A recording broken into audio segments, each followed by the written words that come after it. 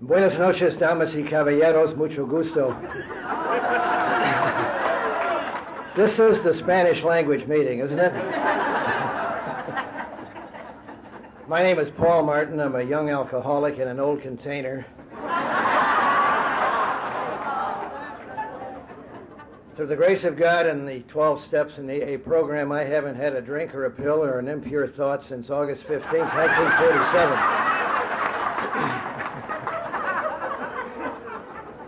That's the good news. Bad news is this is how you look after you don't drink for 53 years. I want to thank Susan for inviting me and Joe and Clara for taking me around. I've enjoyed being here. I learned that Joe and Clara met in a travel agency. She was looking for the last resort.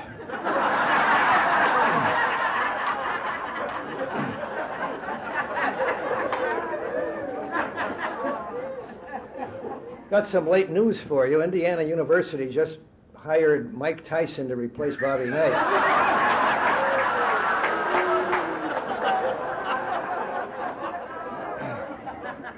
That isn't really true, but, you know, seriously, Tyson does take Zoloft for his anger issues.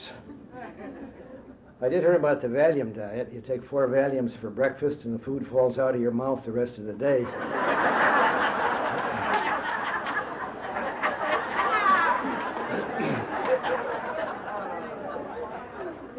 I feel like Elizabeth Taylor's next husband.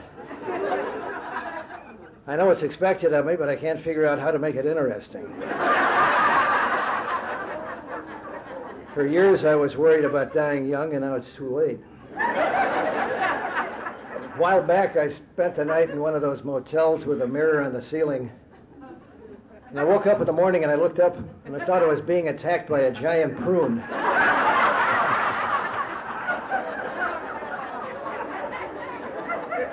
I'm starting to develop alcoholic Alzheimer's. That's where you forget everything but the resentments. I'm sure a lot of you were here Thursday night when Steve talked, and Steve talked about this really old lady that he ended up with one time. How old was she, Steve? She was old. She was so old that when he told her to act her age, she died.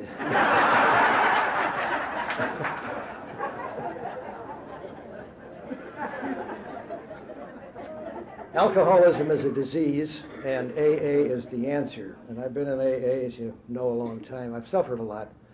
I'm a Cubs fan and a Bears fan. Cubs' magic number this year is 911. Bears had a place kicker that they fired. He was missing the field goals, and he was so depressed he tried to shoot himself in the head. And the bullet went wide and to the right.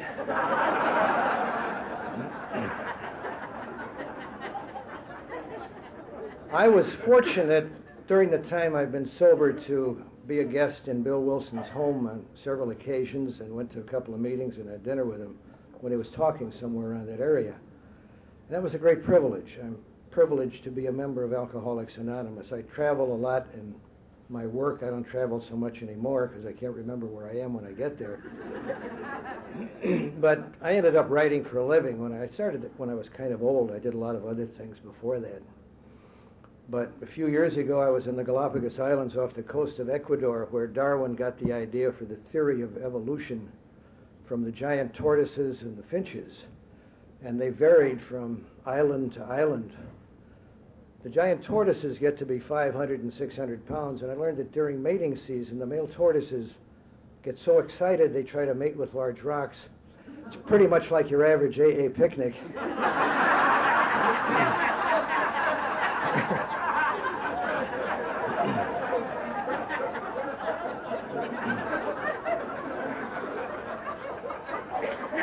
But I think we're uniquely fortunate that Bill Wilson was one of our co-founders. Dr. Bob, of course, was a proctologist, which I think was very fitting also. But Bill was a genius, many people think, and I would concur with that, because the big book was pretty much written by him, and the 12 steps came through him in a half-hour period. And I think we're so fortunate that this man was there when this started, when he got that message from Ebby in 1934. And then he carried the message to Dr. Bob in the spring of 1935.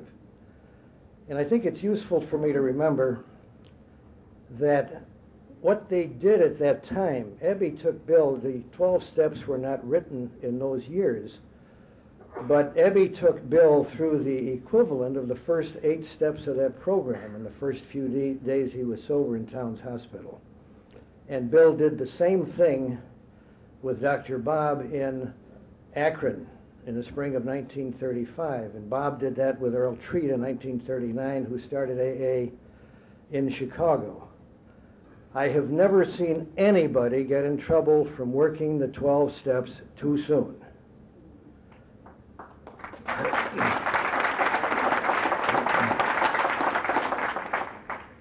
Thank you. If things get dull, I'll just repeat that. I have seen many, many people get in trouble from working them too late or not at all. The answer for the alcoholic, in my experience, and I've worked with a lot of alcoholics, we're supposed to try to help people with no thought of reward and no thank you, and working with alcoholics gives you ample experience with that.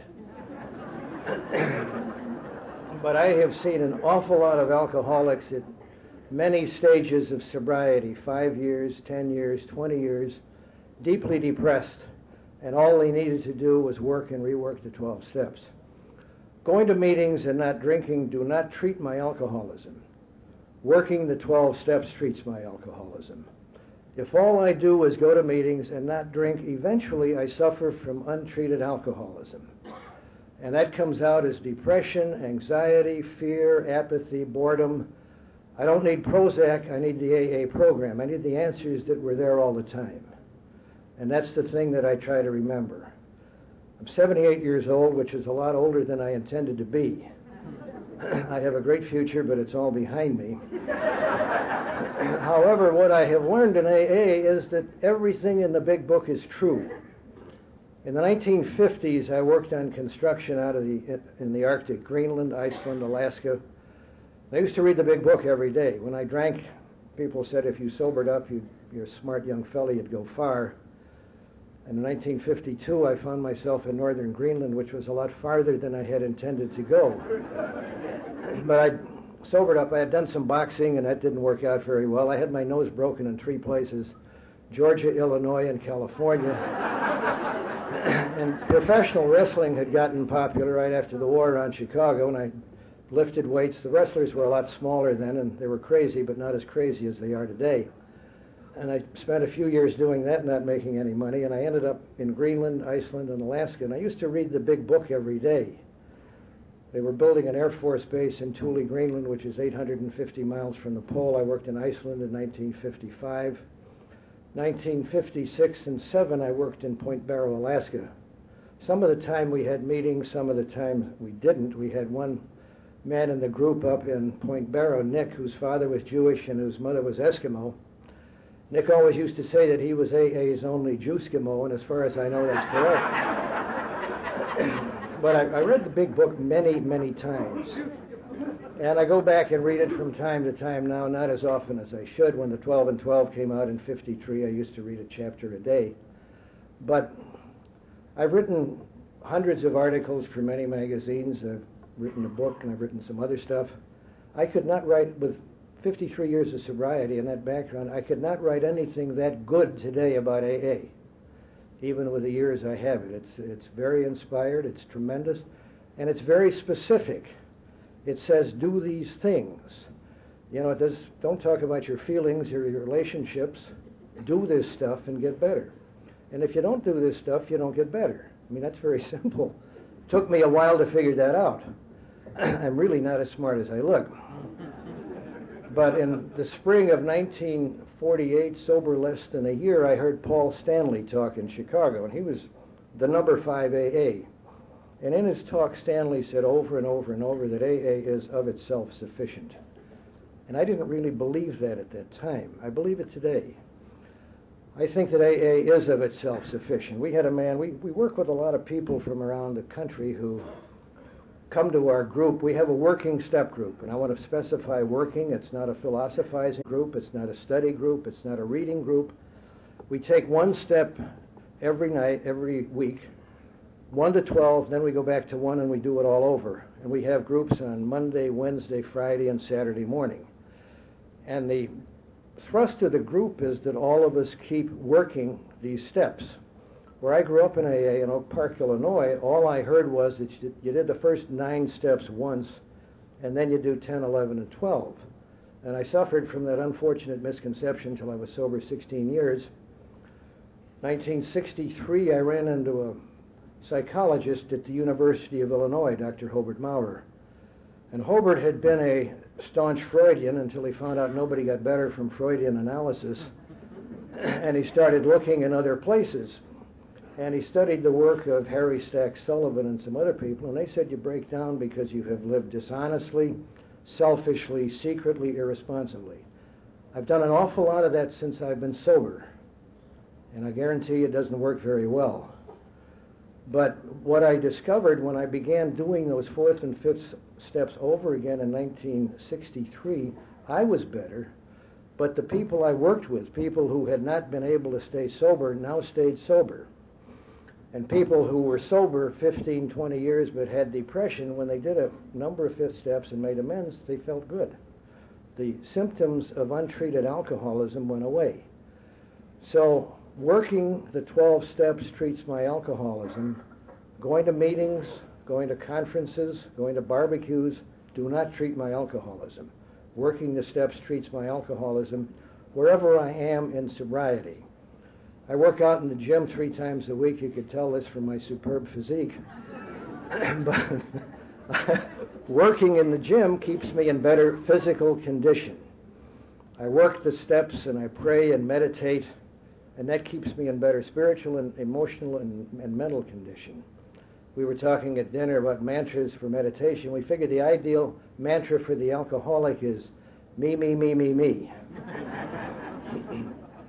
But I didn't agree with Paul Stanley in 1948 when I heard him. I agree with that today. AA is of itself sufficient. We've had a lot of therapies come bouncing through AA because of the treatment industry, which will help alcoholics for money. I think the key, if I'm going to work with somebody and help that person, I have to do it for free. Because if I do it for free, there is a spiritual transaction that takes place, and we're both better off. And if I get money, that cancels out the good.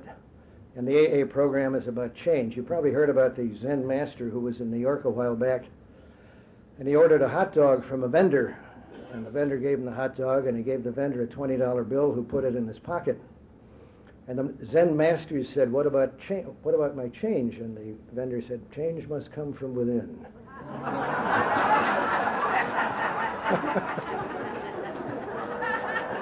You know, a while back a man died, and he went to heaven, and St. Peter was showing him around. And they came to a big building, and St. Peter said, that's the clock building. The man said, I didn't know you had clocks in heaven. And St. Peter said, absolutely. Every time somebody is born, he gets a clock. And whenever he tells a lie, the clock jumps ahead 1 minute. Man said, have you got a clock for Bill Clinton? And St. Peter says, sure, I use it as a ceiling fan in my bedroom.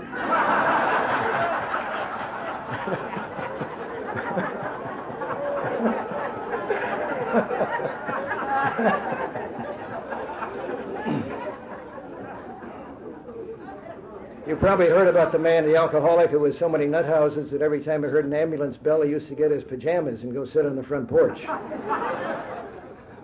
But I had a man call me about 10 years ago. He was sober 22 years. He lived in Janesville, Wisconsin, and he was an alcoholism counselor. He'd been cutting the bread one day in his kitchen, and he thought seriously about sticking the knife in his stomach and killing himself. And he thought that might be a bad sign.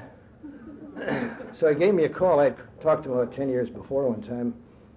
So I said, well, come down to our meeting, which was on Wednesday night. And he drove down from Janesville, which is a 2-hour drive. He had done a 4th and 5th step 22 years before when he came out of treatment. He had never done much with the men's. So we started him right out. We don't think that anybody is sober too short a time to work the steps. And we showed him how to do an inventory and helped him write a fourth step, and then we helped him list his eighth step. And he came back to our meeting from Janesville, which is a 4-hour round trip, for about 2 years, and then came periodically. But very quickly, this man who was suicidal lost all these symptoms of untreated alcoholism. We had a man come up from Midland, Texas 2 months ago who's sober 15 years, 50 years old, severely depressed and anxious and angry.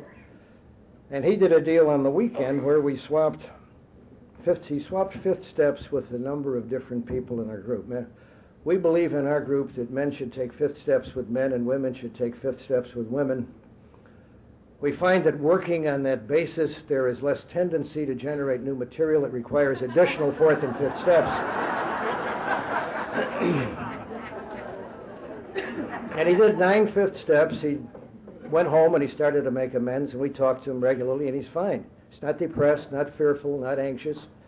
And if he had gone to a psychiatrist, he would have ended up on Prozac, because his problems were untreated alcoholism and a failure to use the tools that we have here that change our lives if we only use them. If I go to a gym 3 times a week and exercise, I'm going to be in good shape. If, on the other hand, I just read about the exercises and talk about them and think about them, nothing is going to happen. And it's the same way with the 12 steps. If all I do is study them and talk about them and don't work them, I'm not going to experience what they have. The steps, in my experience, that create the most dramatic changes are 4 and 5 and 8 and 9. Over and over and over, I've seen people go from total depression to being in pretty good shape pretty quickly simply by doing these things. I can't live on the food I ate 20 years ago, or the water I drank 10 years ago, or the food or the air I breathed 6 months ago. I have to continue to do these things. And no better can I live on the work I did in the program many years ago. I have to continue to do this kind of work. And that's the thrust of the group I belong to, because if I didn't go and get together with those people regularly, I would not remember what I have to do. Something came up in the treatment industry called relapse prevention. Did you ever hear about that? You have all kinds of workshops and you have study groups, and they talk about preventing relapse. Well, in how it works, it tells us how to prevent relapse. We used to have slips in AA. Now we have relapses.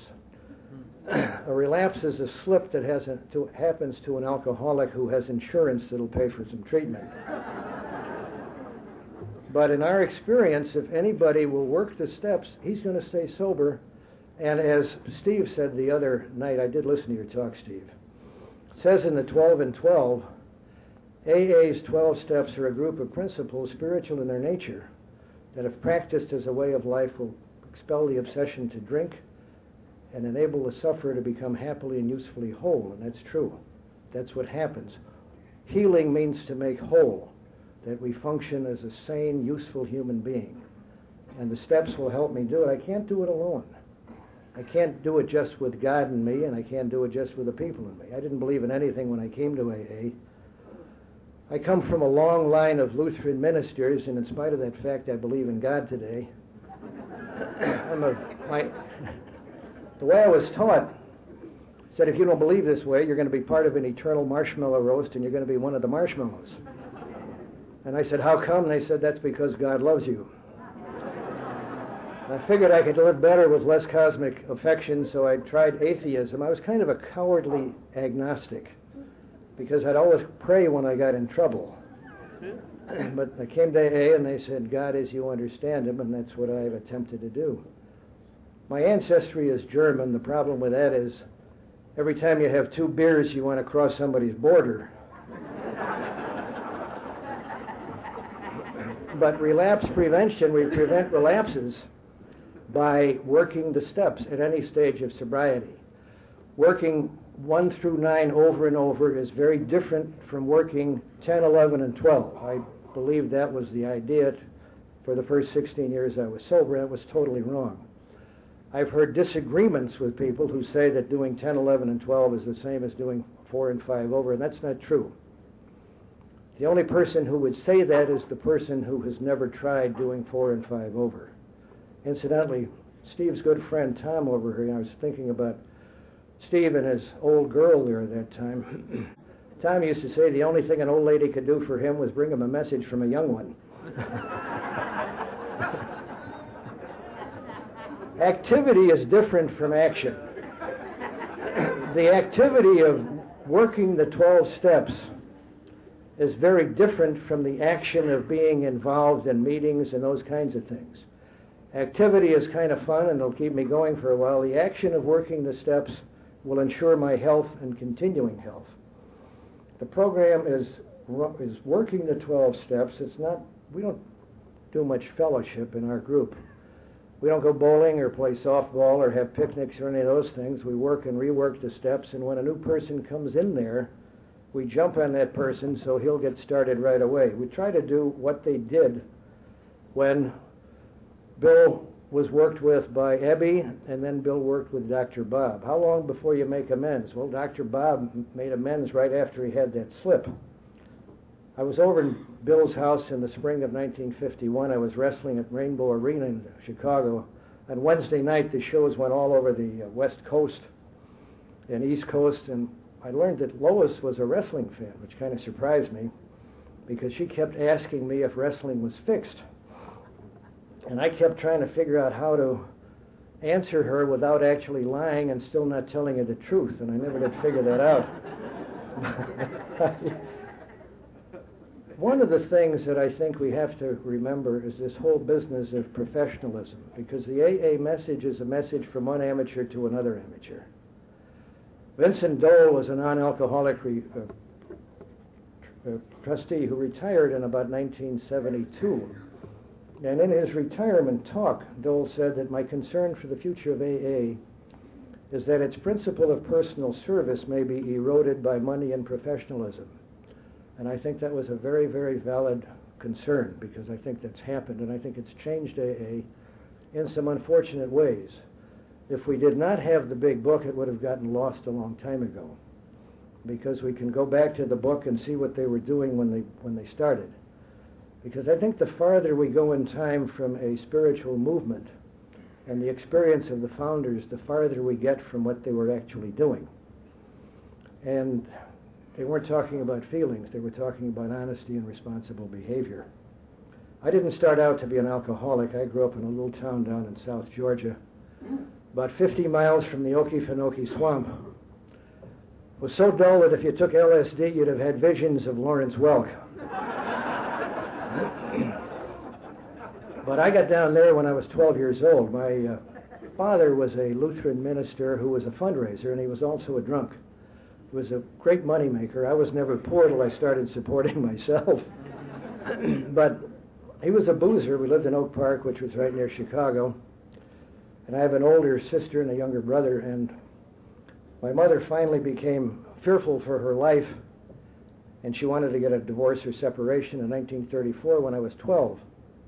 And my father went down to South Georgia where he had a sister, and that fall came back and picked me up from school coming home one afternoon and drove me down there nonstop and entered me in school down there. And my mother came back and didn't get custody, and I spent the next 7 years in Georgia. And it changed my life. It was very, very confusing. These were just great people down there. I look back on them with great fondness because they were very, very helpful to me in surviving in a life I didn't quite understand. But I would have been an alcoholic under any conditions. When I was 8 or 9 and there was beer or wine in a glass around home, I'd snap up a gulp if nobody was looking. And when I was 12, I used to pick the lock on my aunt's liquor closet. And when I was 14, I got drunk for the first time. And it was as if a switch had turned, and I think it happens to any alcoholic. You remember that all of your life. Even when it won't work anymore, you go back and you figure, this time it might be different. And of course it never was. I came back to Oak Park where my mother was when I was 19, and I went into service from there. And I was boxing for a club on the west side of Chicago. I went into service to become a naval aviator. I was talking with Bob about this yesterday, who flew TBFs. But it was part of my act. If you don't know who you are, you have to invent somebody. And I had this act of the lover and the athlete and the sophisticate and the it's amazing with all my talents that nobody used to want to spend that much time with me. I went in the service and I learned how to fly. I got drunk every weekend when I was a cadet, when we got out. When I got commissioned, I could get drunk every night. And I had a routine. I used to get drunk 9 nights in a row, and then I would have to go to bed at 10 o'clock and sleep around the clock and finally stumble out and fly and start it all over again. But alcohol worked very well for me. I had a lot of great times with alcohol and a lot of great drinking friends, most of whom are dead at this time. Whenever we went to a new base, and I know Bob remembers this, they would give us a complete physical. And one of the tests was 8.5 by 11 sheets with red or green dots on them to see if you were colorblind. And if your vision was normal, you saw numbers in there, and if you were colorblind, you just saw this maze of dots. And we did this wherever we went. We'd get the red and green dot test.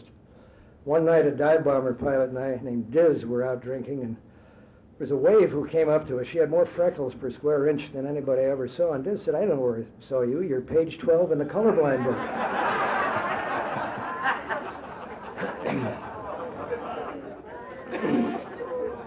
I had a lot of fun with drinking. Jung said that we drink alcohol as a substitute spiritual experience, and I think that might be true. But alcohol's freed me in ways that I was never free otherwise. And gradually, of course, it didn't work. I started to black out when I was 19. When I was 23, I was in a Navy hospital with pneumonia, which went into the DTs. I thought that was kind of unusual. I got drunk. I was in the hospital 4 weeks. I got drunk 9 out of the last 10 nights in the hospital. I don't learn very quickly. And I continued flying. I flew seaplanes that were catapulted off cruisers and battleships. You went from 0 to 60 miles an hour in the space of about 40 feet. It wouldn't cure a hangover, but it really took your mind off of it for a little while. And I continued to fly, and the war came to an end, and I ended up at the Naval Air Station in Norfolk a month or 2 after the war was out, and they decided I should get separated from the service. After I'd been sober a while, I read of the alcoholics being these sensitive characters, and I remembered an experience I had which proved it to me. I'd gone out with some friends. They got me on a blind date, and in her honor, I got blind. And I was starting to have a little trouble with my stomach. And I would get up in the morning and take my gagging exercises. And as we were walking her to the door, I had to stop and go behind a bush and throw up. Then I had to go behind a tree and throw up, and I was very hurt because she wouldn't kiss me goodnight. But I went to the Great Lakes to get separated on December 8th, 1945, and I got out and I traveled for 3 days and 3 nights till I could get back to Oak Park, where I was living about 50 miles away. And drinking was showing some signs of trouble. And on New Year's Eve in 45, I started out for Cincinnati, and I got drunk in Milwaukee for 3 days. And I had kind of a spiritual experience, perhaps the first one I ever had, because I ended up with what had to be the worst-looking woman in the Middle West. She was one of the Lee sisters. Her first name was Ugg.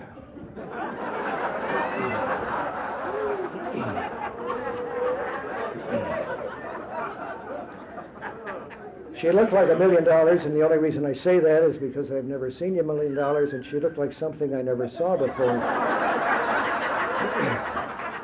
She literally frightened me into 6 weeks of sobriety. I knew there was something wrong with my drinking, and I thought maybe I started to experiment. I read a lot of books on how to stay sober. And I read one by a psychiatrist in New York. He said we're alcoholics because we have too much pressure on the brain. You make a spinal tap, it relieves the pressure, and you're no longer an alcoholic. And I knew there was pressure on my brain because all my hair was flying out. So I wrote him a letter and asked if anybody around Chicago could tap my spine. He said no, so I went back and bought another book. And I did read a lot of books. I've still read a lot. The only thing is, they all tell you how you're supposed to be. But none of them told me how to get from where I was to where I was supposed to be. Step 1 describes the problem. Step 12 describes the goal. And the 10 steps in between provide specific information how to go from the problem to the goal, which is a continuing spiritual experience.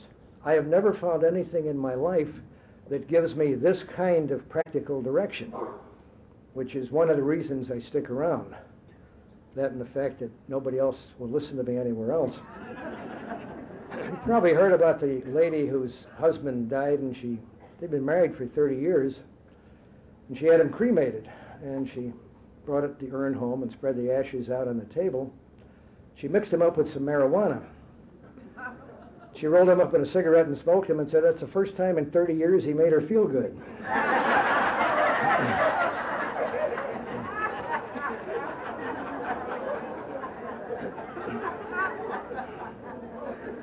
The last 2 years I drank were absolute misery. I never want to forget that. I remember exactly what this was like.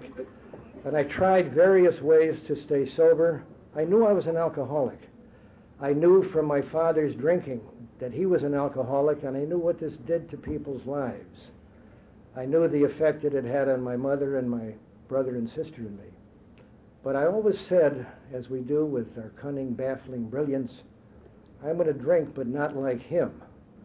Or if I ever start to have trouble, I'll quit. And then I couldn't quit. And I decided, and a lot of weird things happened. No fun. I'm constantly losing my car. I'd wander around. I think there's nothing more beautiful than an alcoholic who has been reunited with his lost automobile. I'd walk around, and there it was. I'd say, my car. Cry a little bit, and I'd get in it and drive off and run into something. But I knew in January of 1947, I knew I was an alcoholic. And I knew that an alcoholic should not take one drink. And so this was very easy. I was an alcoholic. I wouldn't take one drink. And I stayed sober for 3 months. I've had a lot of trouble in my life trying to be smarter than I actually am, which didn't end by any means when I sobered up. But I stayed sober, and then in April of 1947, I went to a party, and I said, I just want to 7-Up, and I put a shot of booze in there, and I thought, well, I'll drink it and I'll get drunk tonight, but I'll jump on the wagon tomorrow. And I got drunk, quite drunk, and the next morning I couldn't find the wagon. And I chased it all around Chicago till August of 1947. And I went out and I got drunk on a Friday night, and I woke up Saturday morning, and something had happened. I quit lying. I couldn't lie anymore about the state of my life. I've gotten into trouble over and over and over in my life, drunk or sober, by dishonesty, lying, cheating, and stealing. And quitting drinking by no means stopped that with me.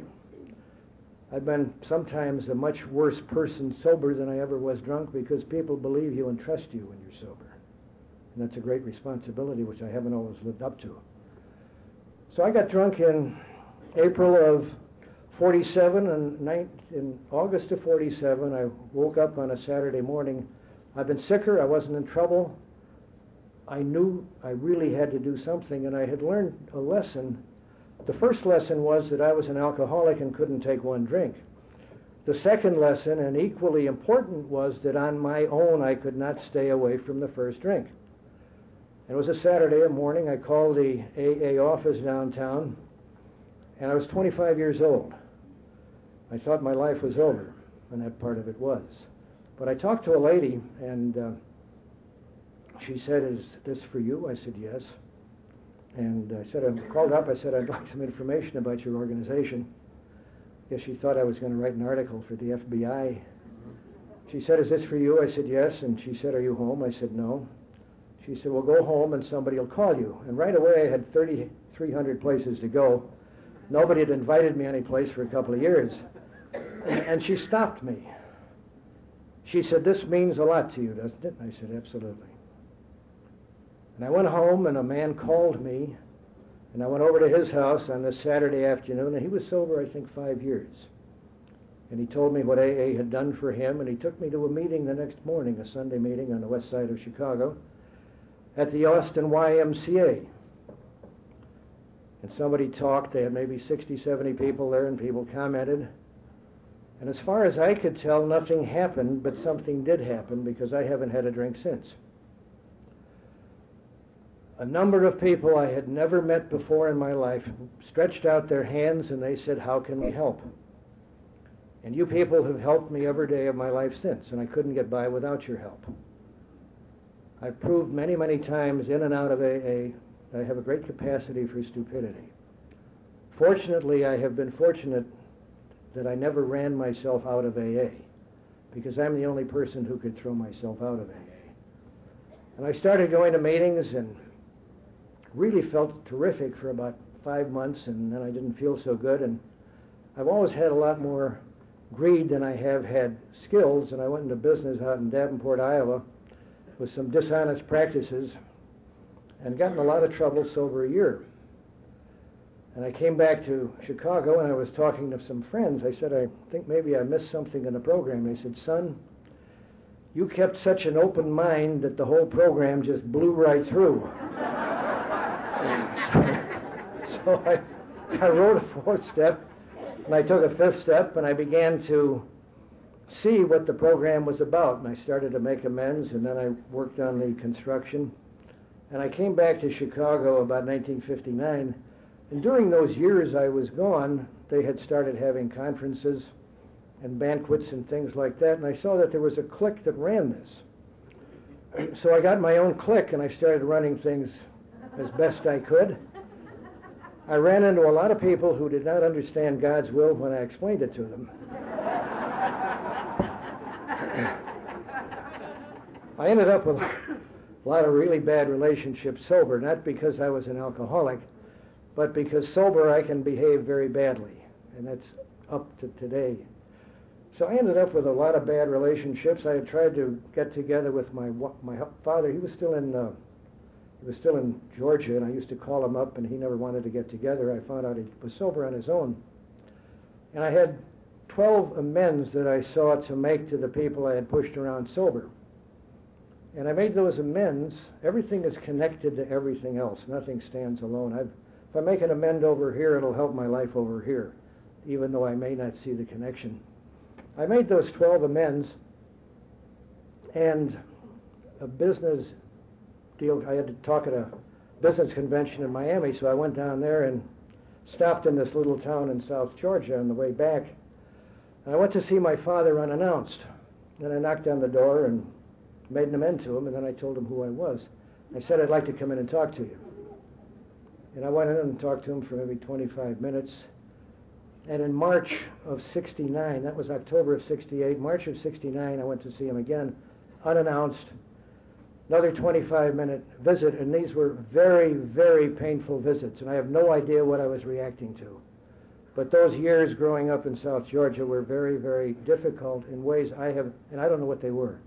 But what I discovered was, after that second visit, I was home in Riverside having a quiet time, and it was as if a layer of my life had peeled away, somehow locked up in that relationship with my father. There was other information which I would have never seen had I not done that. There were another 10 names that went on my 8th step. And 2 weeks after that second visit, he died, and I went to his funeral. Acutely aware that easy does not always do it.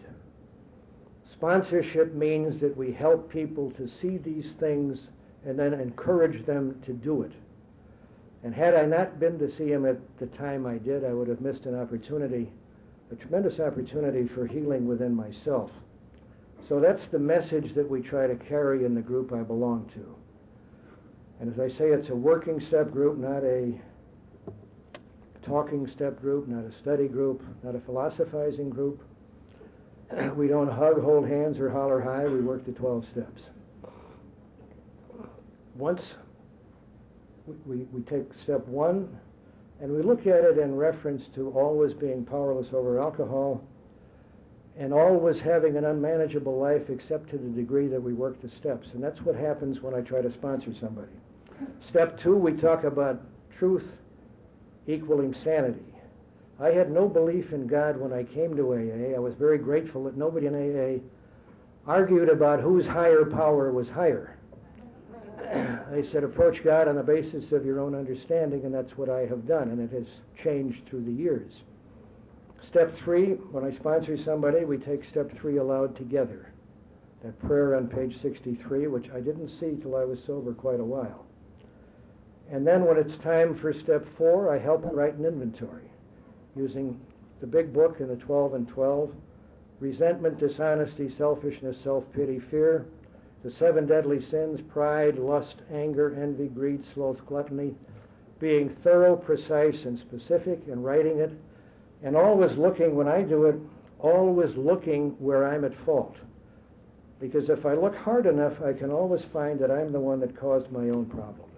Somebody else didn't. It all starts within me, and I continue to do that. I can remember when I was a kid, I was 12 and I couldn't make sense out of anything, and I thought, well, when I get to be 17, I'll understand life. And then I got to be 17 and I thought, when I'm 21, I'll understand life. And then I got to be 21 and I thought, I'm never going to understand life. And the way I was going, I never would. But one of the things that Dr. Maurer and some other good psychiatrists and psychologists I got to know, I've done a lot of health and science articles. I'm a member of the National Association of Science Writers. In years past, I did a lot of articles on alcoholism and drug addiction. And what I found when talking to the sober drug addicts in the therapeutic communities like Daytop Village in New York and Gateway in Chicago, they had all been dishonest and irresponsible, but that preceded the drug use. They were honest and irresponsible first. And one of the things that was stressed in these therapeutic communities was that you got to be honest, and you got to be responsible, and you've got to be open. And that's one of the things that Hobart Maurer talked about, this need to be open, the transparent self. Because we're as sick as our secrets. If you want to stay sick, stay secret. And the openness, on the other hand, changes everything. And when I work with another person, I suggest that we take steps 6 and 7 aloud, and then we write his 8th step, and I suggest that he lists everybody that he's ever harmed. When I was sober those years, and I made that amend to my father, this was a tremendous change. My only regret is that I didn't do it many years sooner, and that was my fault. It's nobody else's fault but mine. In making amends, I've done things like write letters to people who were dead or who I couldn't find, go out to a grave and make an amend. But I have never gotten anything but good results from this kind of work with the 12 steps. And as I said earlier, the most dramatic changes I see come from steps 4 and 5 and steps 8 and 9. I got from Hobart Maurer, I got the idea of swapping a 5th step. I don't try to function as a therapist or a guru, but simply a guy who has the same problems that this man has who's coming to me. And when we get done, we're even.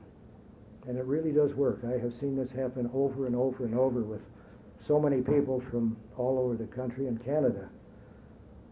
Bernie, my friend over here, and Ray Kelly was talking about a friend of ours from the Chicago area, Dennis O'Brien from Glenview. And Dennis was a great guy.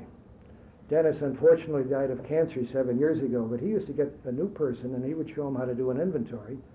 Then he'd say, come over to my office and we'll swap a 5th step. So this one guy came over and he was pretty new, and Dennis went first and he got done. He said to the man, now it's your turn. He said, oh, no. He said, you need professional help. I'm leaving.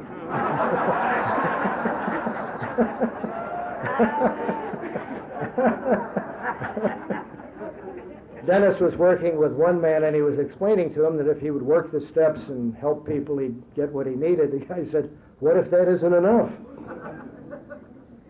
Dennis was funny to the end. He had a great sense of humor. He had chemotherapy, and he had a great head of hair, which always irritated me. But he lost all his hair with chemotherapy. In the first meeting back, he said, my name is Sinead O'Connor, and I'm an alcoholic. But we do emphasize these kinds of things in the group. I emphasize them because I've seen what they have done in my own life and continue to do in my life, and while I'm in the misnamed golden years. I think that in the continuing 10th step, and this is very different from a written 4th and 5th, I can look at things, how am I spending my life? Do I really believe in God? If I do, then I'm going to use my life in a way that would indicate that. I'm going to use my strength and my time and my energy wisely. And I'm going to try to help people, and I'm going to be a responsible member of AA. and I'm going to be a responsible member of my community. I'm active in the community. Years ago, somebody told me I should start tithing because I didn't have any money. He said that'll straighten out your finances. And I figured 10% of nothing isn't going to hurt me. And I started tithing, and it does work. And it does work. It enables you to give money, and it's not yours because it makes it easy on that basis. And I try to check on myself with step 10 daily. See if I'm getting enough sleep. I don't own a television set. Judy does, fortunately. I could go over and watch the fights, but I've worked for myself for years, and if I had a television set, I'd be sitting there watching John's other girlfriend or whatever it is they watch in the daytime. I try to pray a fair amount every day. Don't encourage me. I don't have to be home till tomorrow afternoon. But I think it's important to spend as much time each day in prayer and meditation as I possibly can. Before AA, I was a kind of cowardly agnostic. When I felt good, I didn't believe in anything. One night I cracked up a plane down in Pensacola. I dropped it into the bay there, upside down. And while I was hanging on the side of it, it turned over, and I was waiting for some people to get me. You never heard such fervent prayer in your whole life. But I try to spend a fair amount of time each day in prayer and meditation. Now, I don't do much work anymore, so I spend a lot of time in meditation because I have the time. When I was sober 5 years, my life was a mess, and I started meditating an hour and a half a day, and I was working full-time at a job as a painter. Totally inept painter, but they paid me. But I meditated every day an hour and a half, and it was from there that I started working up in Greenland. My whole financial picture and everything else changed in about 30 days, asking for nothing. I read a lot of books on how to use prayer to get your own way, but God becomes a kind of cosmic candy machine. You find the right lever of affirmations and positive thoughts and prayers, and you pull the lever and He gives you what you want, which sometimes has turned out to be what I shouldn't have. But I ask for nothing. I use a phrase like "Thy will be done," or "God is love," or just a word, God or love. Bring my mind back to it again and again and again, and it takes me about 45 minutes before my mind really gets quiet. Is it worth it? Absolutely. I aim for 2 to 3 hours a day, and as I say, I don't work, so I've got a lot of time for that. Is it worth 2 or 3 hours a day? Absolutely. It's worth more than that. Meister Eckhart, who knew a lot about prayer, said that when I pray for something, I do not pray. When I pray for nothing, I really pray. And it took me a long time to figure out what step 11 said. Praying only for knowledge of God's will and the power to carry that out. And I need a lot of help figuring it out and remembering it, and also carrying it out. The quantity is very, very important. The more I do, the better the quality becomes. I'm not in charge of the quality. Sometimes my mind wanders all over the place.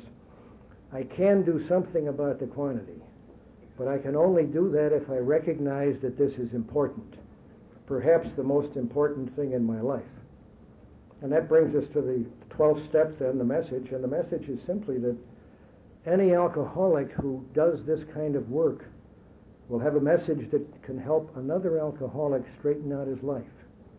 And it's not just the message of somebody who doesn't drink anymore, or a dried-out drunk who grits his teeth to stay sober. It's a message of somebody who has experienced a way of life that is so good that we don't have to drown the emptiness and the frustration in alcoholism. I had a friend who was sober 20 years, and he came up to see us 15 years ago from Indianapolis, in terrible shape from untreated alcoholism, and oddly enough, he had been going to a step group, but they had been doing everything but working the steps. They talked a lot about him, but he was depressed and anxious and fearful, and his finances were shot, and his wife was mad at him, and he did the usual thing, a bunch of fifth steps that he swapped with people over the weekend, maybe 8 or 9, went back with a list of people he had harmed, and he had a number of debts in there that he had never paid. He talked about them all the time in the fifth steps, but he never got around to paying them. And when he started to pay these, of course, his whole life changed and got better. I find that alcoholics are very sincere sometimes till it comes to paying back money. That makes them very nervous. But I think it's very important. As I say, I've done a lot of lying, stealing, and cheating sober. I was telling them at dinner. About 5 years ago, I did some fifth steps, and I remembered that there was a lady, a publisher, that I had done some articles for, and I had misled her on some of the sources. Now, misleading is a way of lying. That's what you can call it if you really want to. And I owed her some money because I had fooled her on what I had done. I owed her $1,600, I figured, and I called her up and I said, I want to pay you the money. I lied to you and I'm sorry. She said she didn't want the money. And I said, well, I really need to give it to you. And she said, I don't want it. So that day, before I could change my mind, I wrote out $1,600 worth of checks to charities. But I think that I have to do those kinds of things, and I think that's a big part of sponsorship. Pointing out that being sober just doesn't straighten everything out. In our group, on that 8th step, we never put our own name on a list or make amends to ourselves. I don't know how you do that. But we make amends to the people we've harmed, and we continue to do this. It's a very strong, it's a very vigorous group because of the continuing work on the steps. Because this releases a vitality for change. A new person comes in there and he shares that. And he starts to do these things because other people show him what to do and they help him do it. There are a lot of people that I've seen this happen to. The message that I understand today is summed up in the experience of a man that I knew for a number of years. He never got sober. And in January of '71, he sobered up again, and this time he came to our group. And he started to work the 12 steps, and he began to change. He had 3 boys. The youngest was 8, and he was in a class for retarded children because the father was a very badly behaved drunk, and the kid just couldn't learn. And as the father stayed sober that year and began to work the steps, the boy went from a class for retarded children to a regular class doing average work. And as the father continued to stay sober and change, the boy got better and better. The boy graduated from high school when he was 18, and I had lunch with his father, and I said, how'd your boy do in high school? He said he made the honor roll every grade period but 1. He was a varsity football player. The father said, he wasn't retarded, I was retarded. And the father said, if all I had done is not drinking and hadn't worked the steps, none of these things would have happened. And that's the message I understand in the AA program, that if you and I work and rework these steps, we can carry this message to other people, and these changes will be reflected in the lives of everybody with whom we come in contact. And that's why I'm here, because without your help, I would forget it. Thank you very much.